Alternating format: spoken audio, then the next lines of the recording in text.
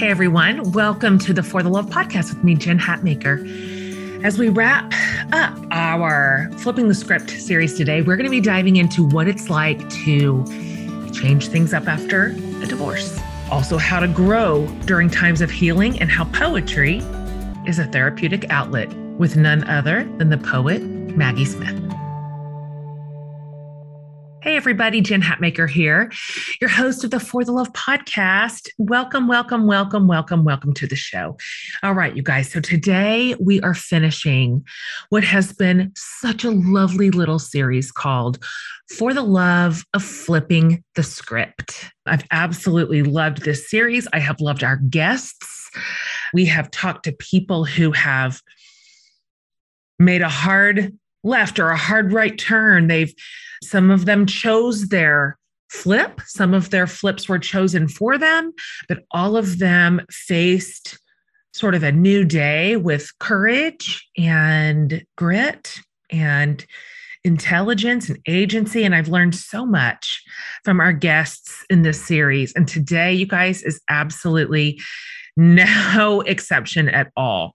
We're going to be diving into what it is like to live through and recover from a divorce, and how healing is different for every person, and how growth, unfortunately, often comes from the most uncomfortable or painful parts of life. I don't want this to be true, and yet here we are.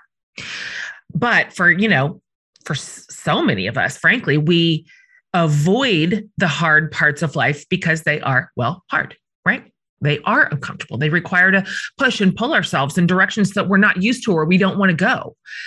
The weird thing is, the frustrating thing is, they do bring us so much closer to who we were meant to be, who we could be, and where we are meant to go. I mean, I've talked at length about this, but this has 100% been true in my life. I also went through a divorce last year. We're just past the year mark. And I didn't want it. This was not a script I wanted. I had written a completely different script for my life all the way to the end until my funeral. I'd written the whole script. And so I didn't want this one, but it's the one I was handed. And so I had to figure out what to do with it. I've never one time been Pollyanna about any of this, but it is true that I have grown and even flourished in ways that I wouldn't have otherwise. I just wouldn't have. I know it for sure. It forced me out of this comfortable little cocoon that I had built for myself, that I expected to be forever. And I had to figure out how to fly. And so I'm actually grateful for those results. I am. Am I grateful for the whole story? I am not. But am I thankful? I was sort of forced into a period of self-examination and growth and agency and self-empowerment and awareness. And I am. And so I think that's why I was so looking forward to today's conversation for more than one reason. But you guys, get excited, because I am talking today with the absolutely amazing Maggie Smith. So if you don't already know Maggie, if you don't already follow her, let me just say right up front, you're going to absolutely love this episode. Maggie reads to us one of her favorite pieces. I read to her some of her favorite pieces of mine. She's humble and kind and honest. And anyway, all right, look, here's the deal. Maggie is an absolutely award-winning author of Good Bones, The Well Speaks of Its Own Poison, and then the national bestseller, which we end up talking quite a bit about because it meant so much to me. It's called Keep Moving, Notes on Loss, Creativity, and Change, which she actually wrote in the midst of her divorce. And so the words, and you can see why it meant so much to me. That was really my first real experience of Maggie. And now I've, of course, followed her ever since and told my team, I really want to have Maggie Smith on the podcast. And so Maggie was the 2011 recipient of a creative writing fellowship, and she's received several individual excellence awards from the Ohio Arts Council, where she lives, 2 Academy of American Poets prizes, and in all of her free time, LOL, Her writing has appeared everywhere. New York Times, New Yorker, Paris Review, Best American Poetry. And then her newest book, which we'll also talk about today, Goldenrod, dives into complex topics like parenthood and solitude and love and memory. And she does this all with the pen of a poet. Her writing is stunning. It is beautiful. It's rich in wisdom. It's lyrically like awe-inspiring. And best of all, which I tell her in this interview, it's accessible.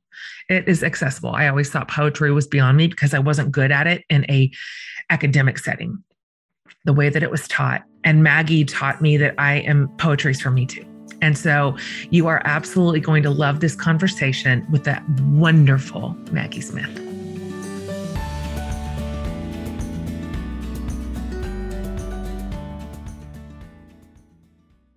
Maggie Smith, welcome to the For the Love podcast. I am just truly, truly delighted to meet you. Jen, it's so good to meet you. I mean, I'm looking forward to when we can do this in person, but it's so good to get to chat in this way. I will tour guide you around Austin, and yes. I will eat vegetarian with you. You don't have to. I like vegetarian food. No judgment. I could almost be vegetarian, and my singular hang-up, the one that I just cannot get over, are hamburgers. The worst. Ground red meat. I couldn't even say chicken. You know, I'm like, I got to have a burger. Nobody misses chicken, Jen. Nobody misses chicken. It's not that special, right? No. What do you miss? Do you miss anything? Yeah, I missed a burger with like blue cheese. Yeah. I do miss that. I do miss fried chicken sometimes. Mostly I miss what my mom made growing up that she still makes for our Sunday dinners, but now I have like a sad little side car. Totally. I'm allowed to Did she make like a pot roast? Like pot roast, you know, pork chops, you know, spaghetti, homemade meatballs, meatloaf, and everybody at the table is eating it, including my children. And I'm like, with my herb crusted tofu. It's fine. I'm okay. Oh, my 21-year-old daughter's vegetarian and has been so since she was 13. She picked up the mantle and had carried it forward. Well, she's a pescatarian, really. But my whole kitchen experience is having her little side piece on the side of whatever I'm making. It's the sauce without the sausage, or it's the pasta without the chicken. So I know exactly what you're talking about when she's got her little ramekin. Oh, I know. And the rest of us are going face down, like in meat sauce. Yeah. But bless the moms who make that little sidecar for us. I mean, you're doing the good work. So yeah, I thank you for that. Okay, let's start here. I have already high leveled for my listeners a little bit about you, your incredible credentials, which are over the top. But can you just tell us in your own words a little bit about yourself? Who are your people? Where are you in the world? And kind of what it is generally that you do. Yeah. I mean, in some ways that's really easy because I'm still in my place with my people. I grew up in Columbus, Ohio, and I'm still here. So when I say I have Sunday dinner with my family, meaning my sisters, my brothers-in-law, my nieces and nephews, and my parents, it is at the table I ate at as a child. I love this with my whole heart. Yeah. I mean, on Sundays, that's what we do. And my son takes his rod and fishes in the creek behind the house that I used to play in. And so yeah, I'm still in, you know, my hometown, which is a city. It's not like I'm in a little place, but I'm still here mostly because my people are here. That's been really important to me. I'm a pretty rooted individual. You know, change is hard for me. We'll talk about that. So yeah, so I'm still, you know, I've been in the house I'm in now for 11 years. I'll be here at least until my son graduates from high school because that's the commitment I've made. How old is he right now? He is 8. So we got 10 years. We got another decade here. Halfway through, and then we can think about it. And so yeah, so I'm here. I'm with my 2 kids. They're 8 and 12, almost 13. My family all lives nearby. I have been writing since I was a teenager and still doing that, and have been self-employed. So working from this little office you can see me in for 10 years. And so I teach, I travel to give readings and keynotes and talks. I edit other people's books on occasion. I write my own, and most of it just happens in some little room of this house or in the rocking chair on the front porch. I have a million things to say about everything you just said. Verbose. Brevity is not my long suit, but I also live right here with my entire family, my parents, my siblings, all their families. My 3 best friends live within like 0.02 miles from this house. 2 of us are on this street, 2 of us are on that street.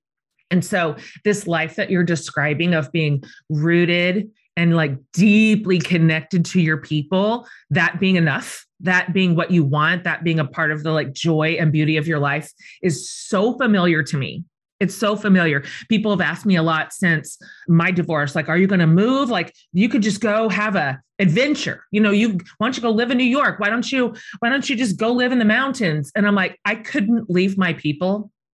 I have no imagination for it. I literally cannot imagine not being with them.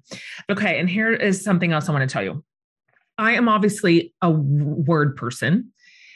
And I said a few years ago to my friend, Shauna Nyquist, I said, something has malfunctioned inside of my brain. I can't figure out poetry. I never have. Like when I was in college, poetry was my lowest score on anything I did in any of my literature class. I couldn't get, I wanted to just enjoy the language, but the classes were requiring all this dissection and all this interpretation.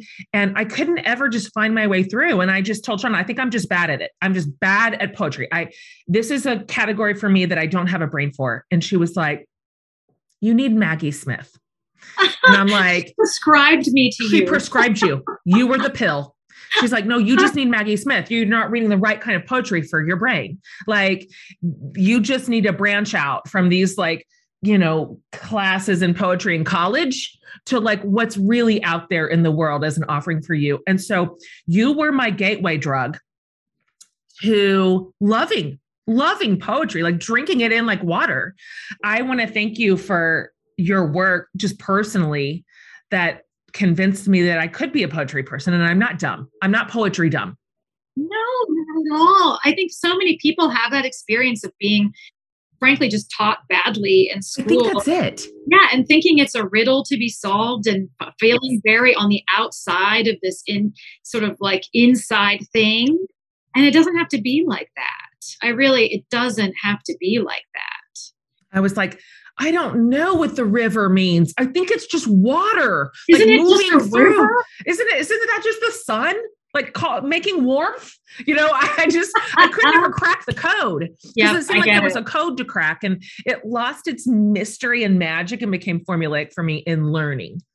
But your work has shown me it can be lovely and magical and lyrical and accessible again. And so, okay, having said that, can we talk about your career arc as a poet? This is such a niche. I mean, it's such a niche. It's such a special gifting, such a special skill set. Can you talk about, you mentioned you've been writing since you were a teen, not surprised. Your kind of writing, you're born with those words inside of your body. Where did you start? How did that begin to where you are now? And how I'm curious how poetry it's established itself as such an important part of your life. And was there a moment, was there this watershed moment when you said, oh my, I think this can be my work. I think I can make a living at this. This is a job. Because it took me a very long time to know that writing could be a job. That felt like something in the movies. Yeah. I think I'm still having that. I'm still sort of towing that line. I mean, I remember when I would pick up my kids from the elementary school and I would be standing around with the others, sort of quote, stay-at-home moms, because we were the only people who were around at 3 o'clock. Right. That's right. Kids. And somebody said, so what do you do? What do you do that you're able to be here at 3 o'clock every day? And I was like, oh, I'm a writer. And I thought it's a weird thing because the next thing that people ask you is like, well, what do you write?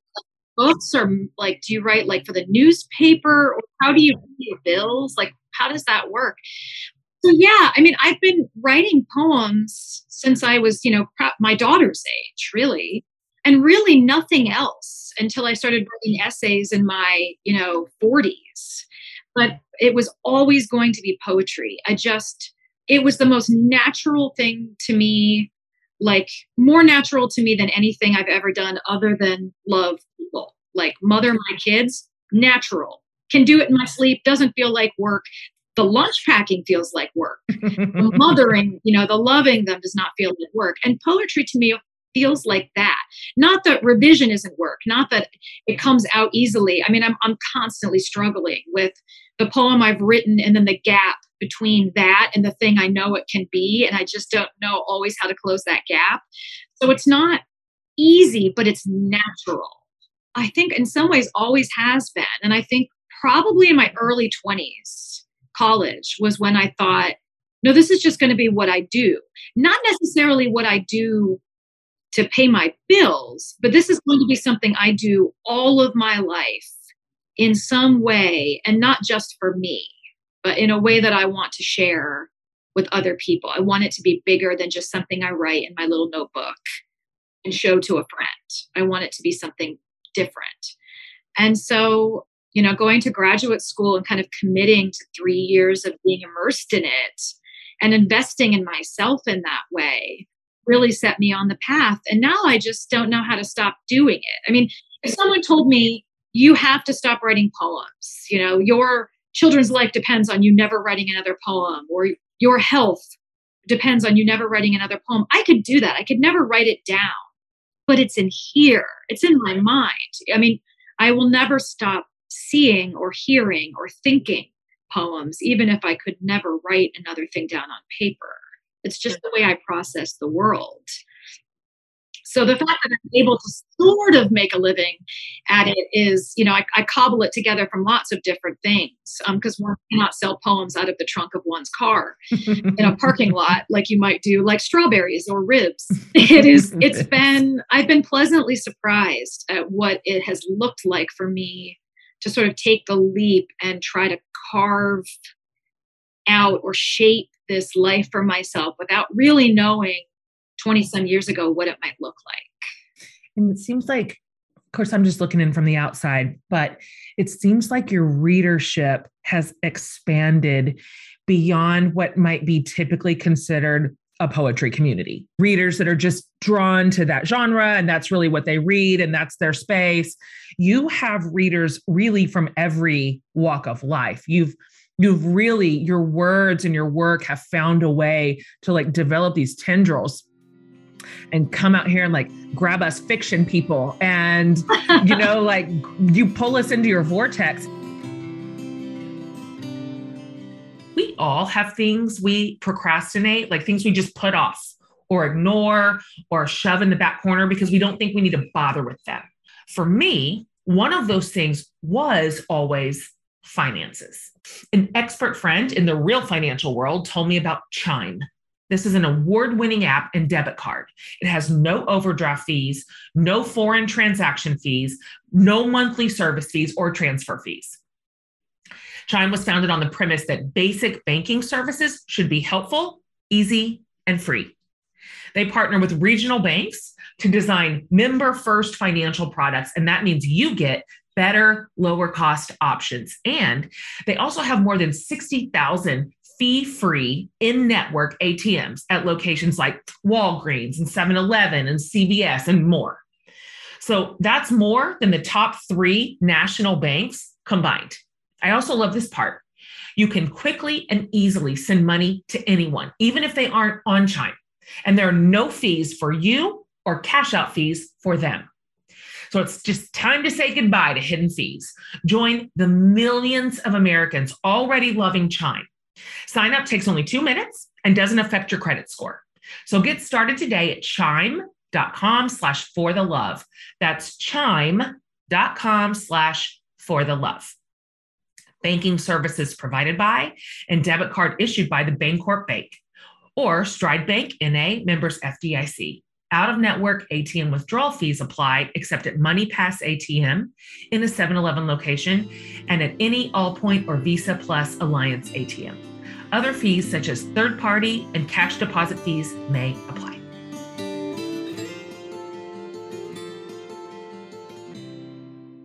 Did you have, as you were coming up, especially in your younger years, high school, college, who were you reading that you loved? Like, did you have a muse? Did you have another writer that you thought, not that you patterned yourself after him or her, but that something about the way that their work affected you? You said there's something in here that I want to kind of emulate in some way, or at least find my own rhythm of this kind of work.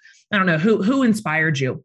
Yeah, and it's changed through the years. I mean, when I first started writing, I joke I was writing Sylvia Plath cover poems because nice. I read so much Plath and so much Sexton, so much Anne Sexton that all my poems when I was really young sounded like knockoffs. That's how we start. That's how we all start. And so then as I got a little bit older, then I started into different poets. Then I was reading like a ton of Louise Glück, and I can see back to those poems. I'm like, oh yeah, that was bleeding in, or there's a little Mark Strand in that one, or there's a little Robert Haas in that one. And after having kids, I had a real crisis. I didn't write a poem for a year after my daughter was born. It's the longest period of time I've ever gone because I just didn't know what my work would be. I thought, well, what do I write now? Do I write about, my life is like breast pumps and naps and sit-up wipes and long walks. And how do I write this life? Like, is this literature, or do I put this in a pen over here and then do I write other stuff? But then what is that? Because my life is completely consumed by this human. And so for a year, I just couldn't figure out what I wanted to do. And luckily, part of the coming back process was reading poets who were moms, reading Beth Ann Fennelly and Brenda Shaughnessy and Sharon Olds, and like reading all of these books where I saw like women's bodies, like actual visceral experiences. And it wasn't always pretty, and it wasn't always happy, and it wasn't always perfect, but it was real. So I feel like we're always kind of refreshing the model as we go through different phases of our lives and see like, okay, who's doing what I need to do now? Like, I'm feeling my container expanding. So I need to expand what I'm feeding myself in order to make this work. I need to be able to see new possibilities, and that comes from expanding what I'm taking in. Same. Just a wider exposure to different writers, different thinkers, different leaders. Same for me. And thank goodness that we're growing. Thank goodness that we're evolving both in our craft, in our worldview, that we don't have to segment ourselves out just to remain in an old container, that we get to find a way to integrate, and we get to find kind of fresh wind at our back at whatever stage of life that we're in. Not surprising, Keep Moving has meant an enormous amount, an enormous deal to me. Shauna sent it to me last year. She just said, but coming in the mail, just trust me, like, this is going to serve you well. Didn't even tell me what it was. And so I get a copy of Keep Moving on my doorstep, and like, I don't even know where to start. I've screenshotted a handful of my favorite. So I'm going to have you talk about Keep Moving, and then I'll say some of my favorite words from it. But it really caught fire after you kind of just began sharing a few posts, right? This is for you in the wake of divorce. I would just love to hear you, if you are comfortable talking about that season of life and where your heart and mind were at. So how this began to turn into something that turned into Keep Moving. Yeah. I love you got a book on your doorstep that was never really meant to be a book. I had no idea I was writing a book. My marriage ended. I was like absolutely just sort of like flailing in the water, trying to keep my nose and mouth out of it. And part of that for me, because the thing I do that makes me feel most like myself is write. So when I'm really like, who am I? I thought my life was this and it's not. I thought I was this person and I'm not. I thought I meant this, but I didn't. I thought I was going to get to do X, Y, and Z, but now all of that is trashed. That sort of identity hit that happened that I think we don't talk enough about around divorce. Like, it's not just losing a person, it's like losing the person you were with that person and losing everything you were going to get to do going forward. And also, in a lot of cases, questioning everything that came before. And so I was really flailing. And part of what helped me stay anchored was writing. And I was in too much pain to really write poems. I was not in a place where I could think and structure and shape. So what I started doing is writing myself a little pep talk every day. And so I would write a few sentences, usually pretty grounded in metaphor, because that's the poet in me. And I just would post it on my Twitter. And I didn't say what was going on in my life. People didn't know. I just, over time, I started, it felt good to do it the first day. So I did it another day. And I had no idea that it was going to be a daily practice. I just figured I would keep doing it as long as it served me. And what I found was that all these other people started sharing them and retweeting them and DMing me and emailing me off my website and saying, I needed this to get through these 3 hours. Or you have no idea how much I could have used this when my life blew up 4 years ago. But here I am in this better place. So know that's coming. And that sense of purpose that I got from doing that project, and the sense of shared community, of feeling like at a time when I felt completely alone and floundering, that suddenly, especially in this space, I think we tend to think of as being kind of like shallow and self-promotional and used for more evil than good, like Twitter, it ended up being a really warm and positive and affirming experience. And people started asking for a book. Like, I wish this was a journal, or I wish this was a book I could have on my nightstand or carry or send to a friend. And so that's really where the idea came to sort of build this thing out into not just the quotes, but these essays. It came from people on social media.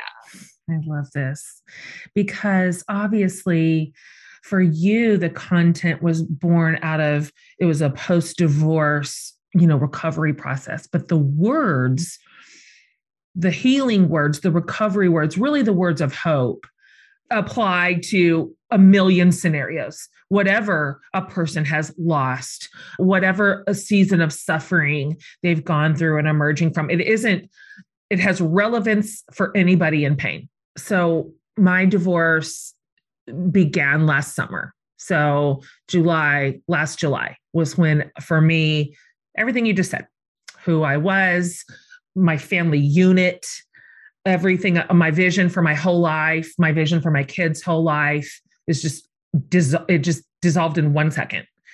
And I too, for a few months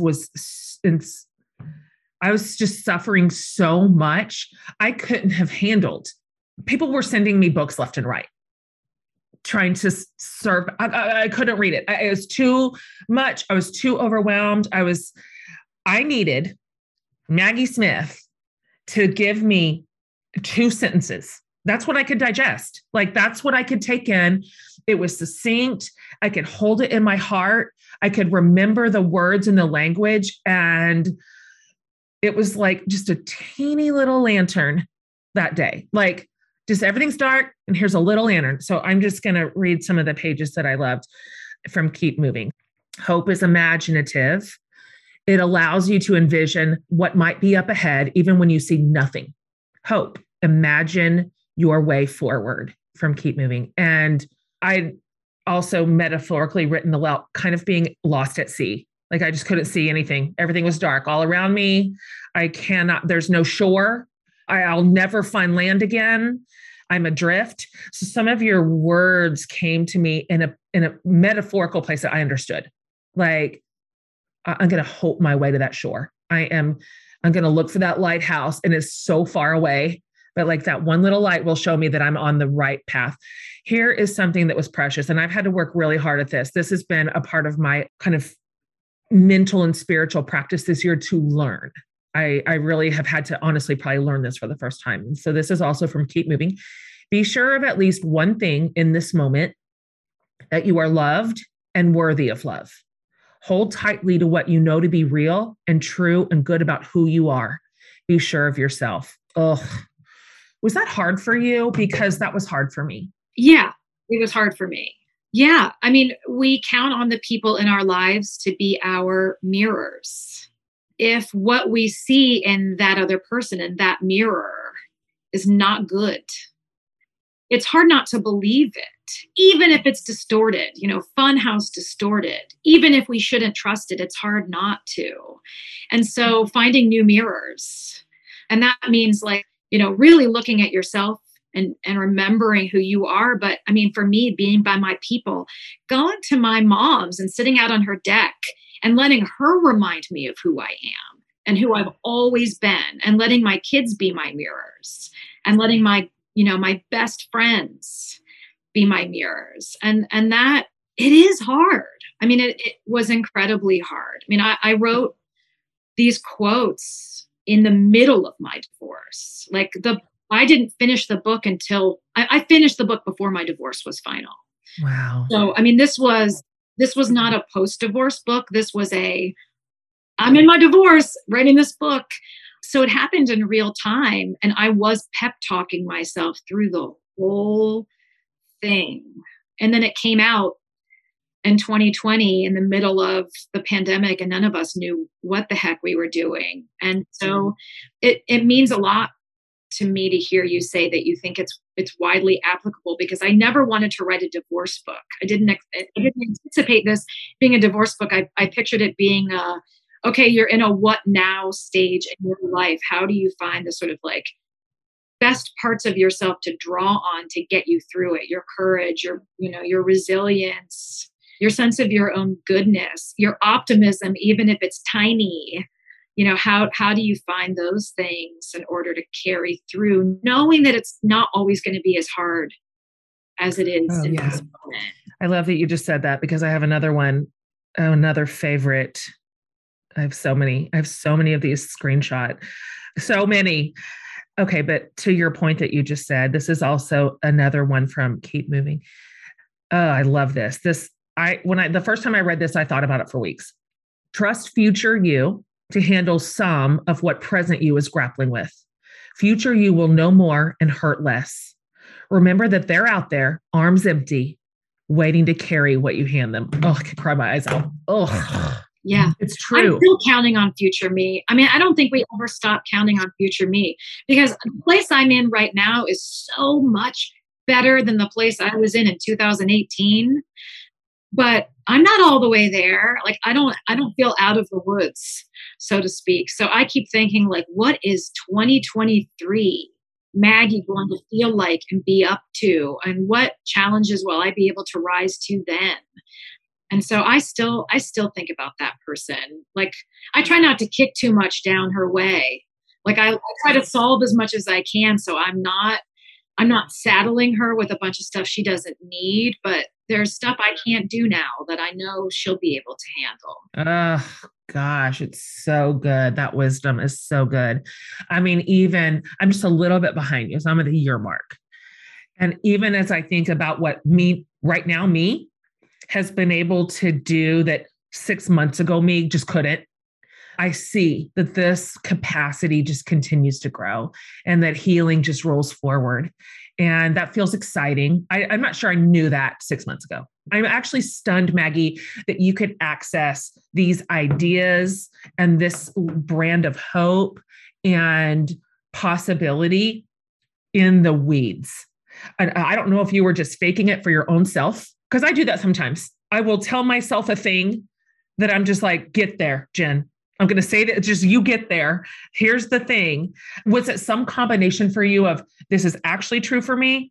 I want this to be true for me. I'm assuming it's going to be true for me. Was it a little bit of all of it? Yeah, it was a blend. I mean, there were definitely some days were easier than others. Some days I was I'm going to have to fake it till I make it. I knew enough to know that it would be okay.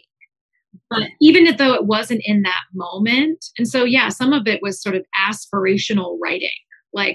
I'm going to write myself into the better place. I'm building the road I'm walking at the same time that I'm having to walk it. So if I can just stay a foot in front of myself, then I'll be able to do it.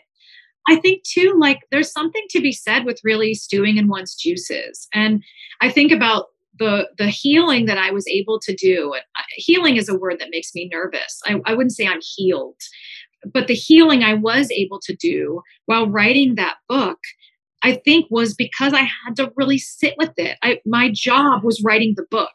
So I wasn't able to shove everything I was feeling aside and go to work and then do some other job that had nothing to do with how I was feeling and stuff it down and not. Yeah, the work was processing it. The work was processing it. I mean, my literal work was also my sort of spiritual and emotional work. And it was painful sometimes. Like I just didn't, there were days I was like, I don't really want this to be my job today.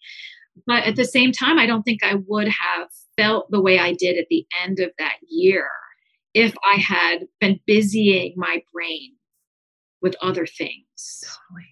I mean, I just went into it. I'm curious, you being one stage ahead of me here and having, so, as you just mentioned, deeply processed it in every possible way from every angle. I'm curious what you have, if you were just going to grab onto a couple of things that turned out to be true, that you learned, that you suspected maybe, or maybe you didn't, maybe it surprised you. Because you know what? You and I have never done this before. We've never been divorced before. We've never rebuilt our lives in our 40s by ourselves. We don't have precedence for it. And so we can't even sometimes guess what's coming down the pike. That's been true for me just in one calendar year. So if you were going to grab onto a couple of things that turned out to be true that maybe you predicted and maybe you didn't, what would you say? Knowing that also a lot of listeners are in flux right now. They have a big question mark ahead of them. They don't know. The end's not there. We've got one foot paved, in front of us, and we're just not sure where it's going. So I would just love to hear your wisdom on that and your experience, really. I mean, I think a lot of my work over the past few years has been learning to live with not knowing and having to be comfortable with not knowing as somebody who is a planner, is type A, is organized, has built my life around familiarity and routine. I, for a while, was like, I just don't know that I'm going to be able to live with this much flux. Like I might just lose it because I have been just white knuckling for so long. How do I keep a looser hold on my life? How do I soften my grip a little bit? And I wasn't sure how that would work. And I have been pleasantly surprised at how much ambiguity I'm able to tolerate now that I did not have I just didn't have it 10 years ago. If you had told me this was going to happen 10 years ago, I would have had a panic attack. Yeah, same. And so I feel now better able to deal with the ambiguity surrounding this stage of my life and what has happened. But in turn, it also means that I'm not really freaking out about ambiguity in other areas of my life either, because I have built up my sort of callus around this. I've built up a tolerance to ambiguity, which, let me just tell you, in this year, totally, what a skill. So has been real handy. Yeah, real handy. And as you know, I've got, one kid in middle school and another in elementary school, and everything is in flux, and we don't know what the world looks like. And will I be able to get on an airplane and do the kind of work I used to be able to do? I don't know. I mean, there's just so much that we don't know. And to be honest, there was always a lot we didn't know. I think those of us who are planners build our lives like that so that we can put blinders on in a way and not think about all the things that we don't have control over. And learning to see that it was like that all along. Nothing was guaranteed. Nothing is guaranteed. And that if the worst happens, you'll live through it. I have found that to be one of the most helpful things. I don't feel invincible, but I have gone through something that I didn't think I could weather, and I weathered it. And so that process has been really, really, really helpful to me. And the other thing I think is learning how to reframe things for myself. Like not always expecting the bad things to happen, but opening myself up to the possibility that good things can happen too. And I joke and keep moving that I'm a recovering pessimist. And I kind of am, because I always expected the worst to happen, sort of as self-protection. Like, if I just expect it's not going to turn out, he's not going to call, they're not going to hire me, they're not going to want to publish that piece, I'm not going to get this thing, the fellowship's not going to come through. Then when it doesn't, big whoop, because I already knew that. And I saved myself from the heartache and disappointment of it. And I've really rethought that in the past few years, because I've poisoned so much time. How much time of my life have I poisoned by thinking negatively? When most of the time, actually, if I look back, most things turn out pretty damn good. But I've spent weeks, months, sometimes even years really in a state of dread, which is sometimes worse than the thing actually happening. You know, it's like that in Jaws, where you can't see the shark, you know, it's under the water, and then the music starts. It's almost worse than when the shark is just there. And so I don't want to live my life just looking over the edge of the boat, constantly wondering if it's there and trying to find another way in. Like, I would like to be able to enjoy the non-shark scenes of my life. You're forcing me to read another of your quote from Keep Moving. You're forcing me to do this because of what you're saying right now. This is something else that you wrote. Remember when you would have been over the moon thrilled to have just a fraction of your life as it is now. So look around you. It's enough. Already the boat is lovely. The boat is filled with people who love us and we love them. And we are living our dreams in wild ways. And that mantra that I'm not waiting for a thing. I'm not waiting for a thing to happen to me. I'm not waiting for somebody else to tip a domino that affects me in a way that I want it affected. I have it. It's mine. This is enough. Is also a new practice. Yeah. This sense that whether we're steeling ourselves against disappointment for some future thing, or that the future thing itself is going to bring us to the next level of joy or happiness. Turns out it mostly doesn't. We already have the things. We really do. Everything else is kind of bonus. And so I'm actually, and I think you would probably say the same thing, I'm so grateful to have learned these things, and I'm learning them. And let me be fair. I am learning them. I have not learned them. Same. I'm learning them. It's like you've never become. You're just always becoming. That's and it. You become and you become and you become until you end. I mean, there is no. That's right. Yeah. That's right.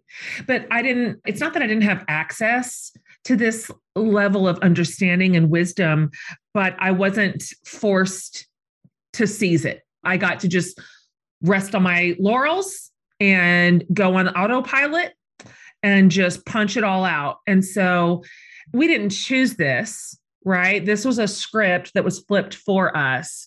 And yet here we are. So what we do with it does belong to us. That's mine. That's yours. That's the agency right there. That's the agency. And so right there, that agency on what do you do with this level of suffering is pretty powerful, pretty surprising. And I don't know that I would have learned it another way. I'm not sure, but I don't think I would have. I don't think I would have needed to. I would have just sort of defaulted and depended on some of the other pieces of the scaffolding to hold the thing up. And in that way, it feels sometimes strange to feel grateful for the worst experiences. I know. Teaching you a lesson that you couldn't have learned another way. And it reminds me of my friend Christy Tate, who wrote a great book called Group, said once that when you feel like you need to make a change in your life and you don't quite know how to get there. And I think she said, a therapist said, wish for more pain. Ugh.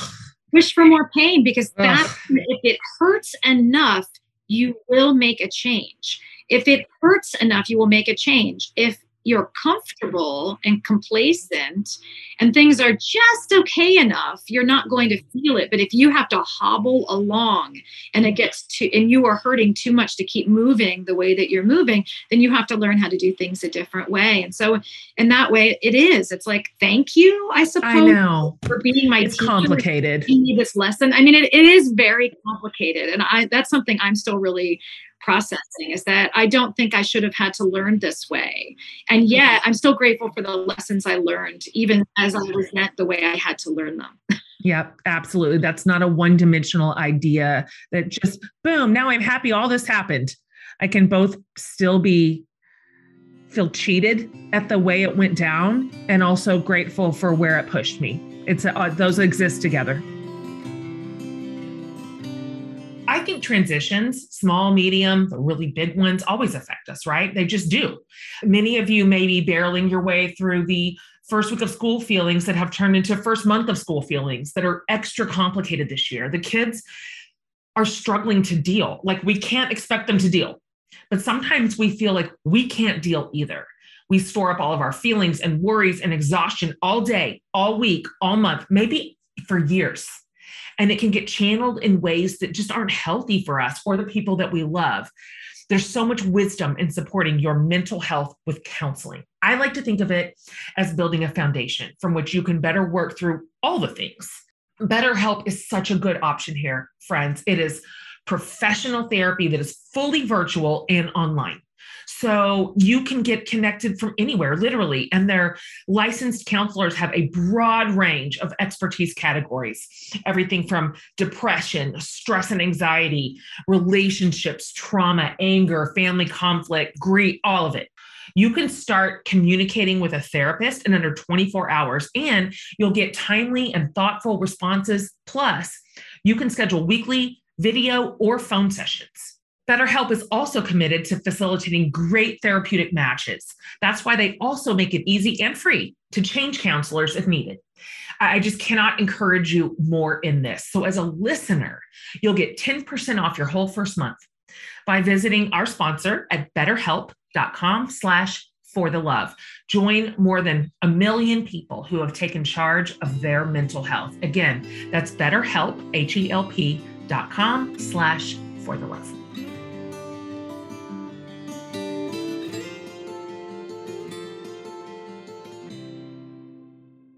Let's talk about Goldenrod. This is your most recent book, just out. And it's fun to watch it go, Maggie, because it's got some readers. You've attracted some big time readers here on this one. It's cute to watch. First of all, who's the most exciting person to you personally that has read the book, quoted the book, posted about it? Yeah, it's gone. It's been, I think it's sort of like you said, it's really fun for me to see people who are not quote unquote poetry people really like the book. So when I see like musicians or actors or like doctors or politicians or, people who maybe they don't have a shelf like the one behind me that's just completely stacked with poetry. They've been collecting for 30 years. That's always exciting to me because I like the idea of getting poetry to people who might not find it otherwise and being a gateway drug, because then they'll pick up somebody else's book and then that'll lead them to somebody else's book and will infect the world. Yes, your plan is well in hand. The poets will have their day. I'd love to hear you talk about Goldenrod a little bit and the impetus for it and what your writing process was like for you, having come off a pretty raw and tender space, and then kind of what you're hoping it will do out in the world. Yeah. I mean, it's funny. Goldenrod, I've been working on the poems in this book since 2015. Whoa. So I don't write a book of poems like I write really any other kind of book. I just write a poem at a time. You just compile them. And then after a certain number of years, I realized, in this Word document or in this Word folder on my laptop, I've got like 200 poems. There's probably a book in there.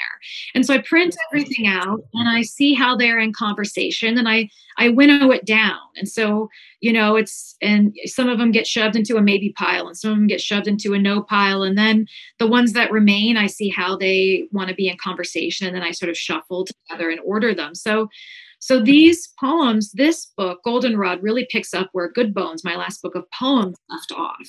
So these are the poems that follow the poems in Good Bones. And so I was writing Goldenrod at the same time that I was writing Keep Moving. Because some days were I was going to write a quote, and then I'd work on an essay, and some days I would get an idea for a poem. But since that's not a collection of poetry, it just went into the Word file, and I figured I'll be there eventually. So the newest poems in Goldenrod are from 2020. There are some pandemic poems in this book, but it really does cover, my children from toddler years to the present. It covers our last administration. It covers some of the things I was seeing in the news and having to process as a human and as a mother. It covers the divorce and the end of the marriage. It covers the pandemic and lockdown and quarantine and all of us being in this little house together. And so writing process wise, it's really no different from any other book of poems. I write a poem and I write it until I feel like it's done what it came to do. And then I put it away. And then I write another poem, maybe a week later or a month later. One never knows when these things come tapping on the glass and want to be let in. And so it was a much different process than writing Keep Moving, which was a sort of heavy push in real time through a difficult time. This is more of a compilation of work over several years. Oh, what a wonderful way to write. Are your publishers just like, get it to us when you get it to us? Yeah. I mean, it's just That's like when it's done, fantastic. it's done. You don't have to chase a deadline. It just comes when it comes and you write it. Oh my goodness. That sounds like a dream. Yeah. You can't really rush a book of poems. At least it doesn't seem like you could. No, it's done when it's done. Let me ask you this, and there might not be a possible answer. I'm not even sure. But out of Goldenrod specifically, do you have a poem that's your favorite? Do you have one that's so precious to you that you love it with your whole heart? I have a few that are usually in each book. I have a few that are really special to me. And oftentimes they're ones that involve my children because they borrow a scrap of dialogue from them or a question they've asked me.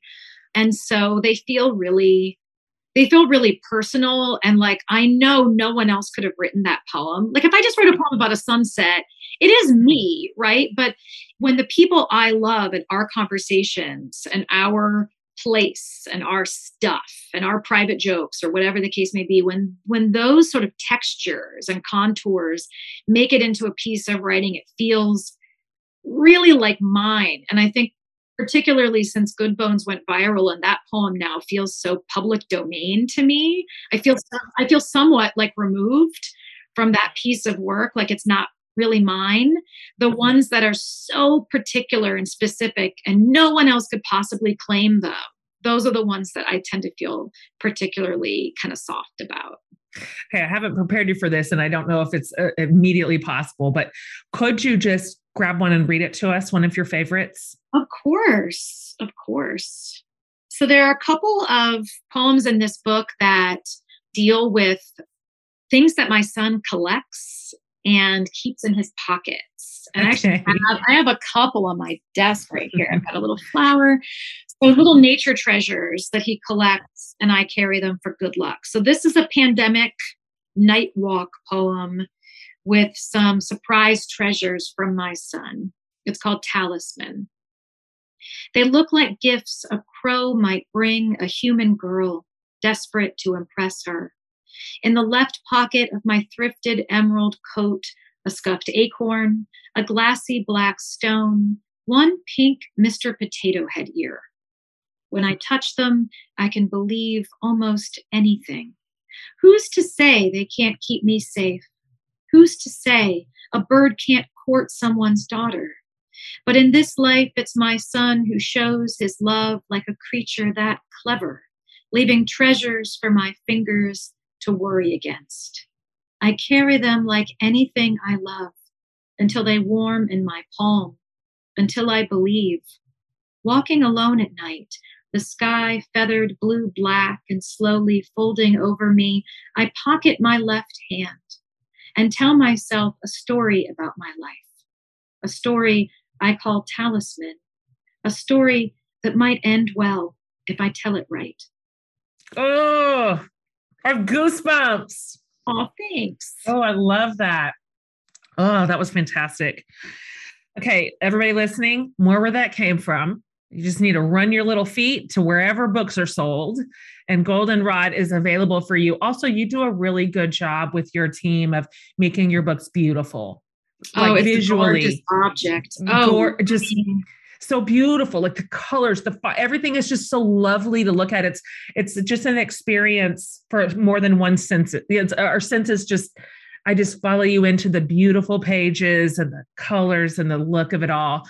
I appreciate your attention to even the aesthetic that also creates a backdrop for your words and your poems. And it's so incredible, Maggie. There's nobody exactly like you. You do what you do in a really special way, in a really unique way. And your writing has just meant so much to me. And it was that lantern. It has been that lantern. Like, look up here, like there's light up here that can lead you out, that can lead you on. Somebody ahead of you who can tell you it gets better. Keep going. Just keep going. So thank you for reading that for us. I want to ask you these last couple of questions. These are questions that I'm asking everybody in this series on Flipping the Script. So just whatever comes to mind. Okay.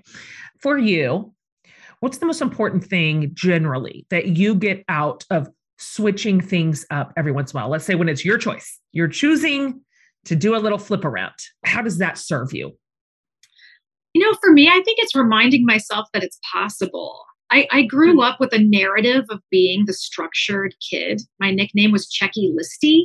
Yeah, as a child, my nickname was Checky Maggie. Listy. I know, it's real.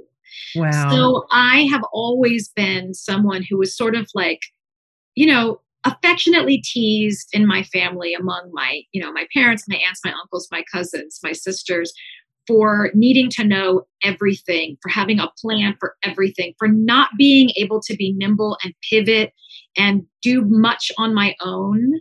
I've not been a brave person. And so honestly, when I'm able to be spontaneous or change my mind or do something different, it feels really affirming to me that I'm not living an old pattern, I prove to myself that I'm able to do it. And the more that I practice doing things differently, the more confident I feel handling whatever life throws me, even when I don't get to choose. It's when that true. Is flipped. It is so true. Working ourselves through possibility, doing new things in uncomfortable spaces is the most empowering thing that has ever happened to me. This last year. And modeling it for our kids too. That's right. They're watching. I don't know what's going to happen, but I'm sure it's going to be okay. We're going to do it together. Let's just roll, see what happens. And I think that's really empowering for them too. Me too. Last question. I borrowed this question from Barbara Brown Taylor, who's a priest. And I just love it. And you can answer this in any possible way that you want to. We sincerely and earnestly, or just dumb. It can be anything. It can be anything in between. And her question's, what's saving your life right now? Oh, what's saving my life right now? I think my people are saving my life right now. Yeah, my people, my kids, my parents, my friends, my people are really, and my roots, like my sense of this is who I am. This is where I am. I'm doing what I came to do, and having reminders of that around me constantly, that sense of rootedness. But yeah, my people have always been what saves my life. I don't know that'll really ever change. I think that's probably going to remain forever and ever. And as boring as it is, it's just will not stop. It's not. I learned this year that many, many, many, many things can fall away for me, even precious things. And I have really what matters still. It just can't be undone. Nobody can take from me what means the most to me. And so learning that in the wake of suffering is comforting, like, okay, now we've done the hardest thing. We've done the thing that we never thought we would do. We've learned things we never thought we would learn. We've endured things we never thought we would endure. And here we are on a podcast. We have makeup on, like our hair's done. Sort of. I mean, sort of. It's fair. But what matters, life? We can do this. We can do this. Turns out we can do it. Yep, we can. And we got our people, and they're like, you couldn't get rid of us if you wanted to. And so I would have answered exactly like you. It's exactly what I would have said. I love it. Thank you for just being you.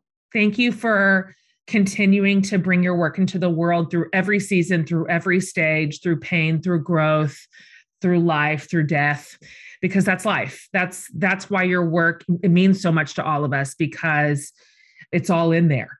It's all in there. Everything the rest of us are all experiencing, same as you, finding a way to just keep going, to keep moving. Okay. Lastly, can you just tell my listeners at least where they can find you, your work, your space, all that? Yeah. So I don't get too confused with the Dame. I am Maggie Smith Poet on social media, on Instagram and Twitter. And I am maggiesmithpoet.com in the sort of ether world. So I'm pretty Googleable as long as you put poet or poem on the end, and otherwise, right. Otherwise you're going to get a very, very talented British actress. You sure are. You sure are. I'm the other one. Thank you for being on today. I'm so happy to have met you, and the offer to be your Sherpa around Austin stands. Oh, please. Now it's on. As soon as it seems safe and healthy. It is so on. We're going to totally eat those calls. Okay, good. I got you. I know right where to take you. Cool. It's in hand. So I look forward to it. Okay. All right, you. Delighted to meet you. Thanks, Maggie. Thanks, Jen.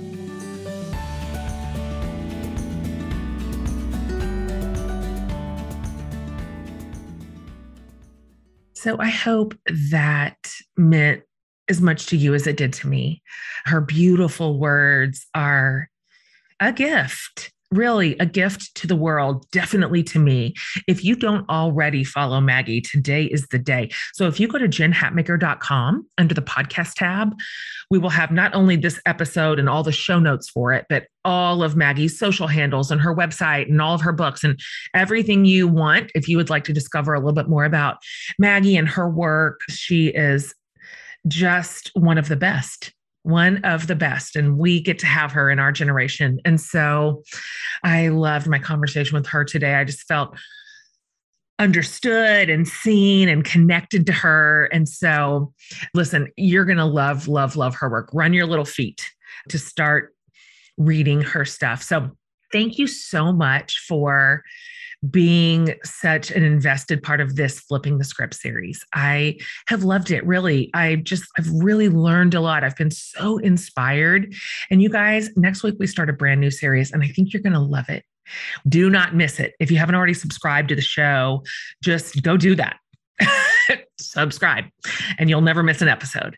We're so grateful when you do that. Thank you for all your reviews and your ratings too. That means so much to us. And so from Laura and the podcast production team and Amanda and I, we love you. And it is our joy to do this show week in and week out and bring it to you. You're the greatest listening community there is. All right, you guys, see you next week.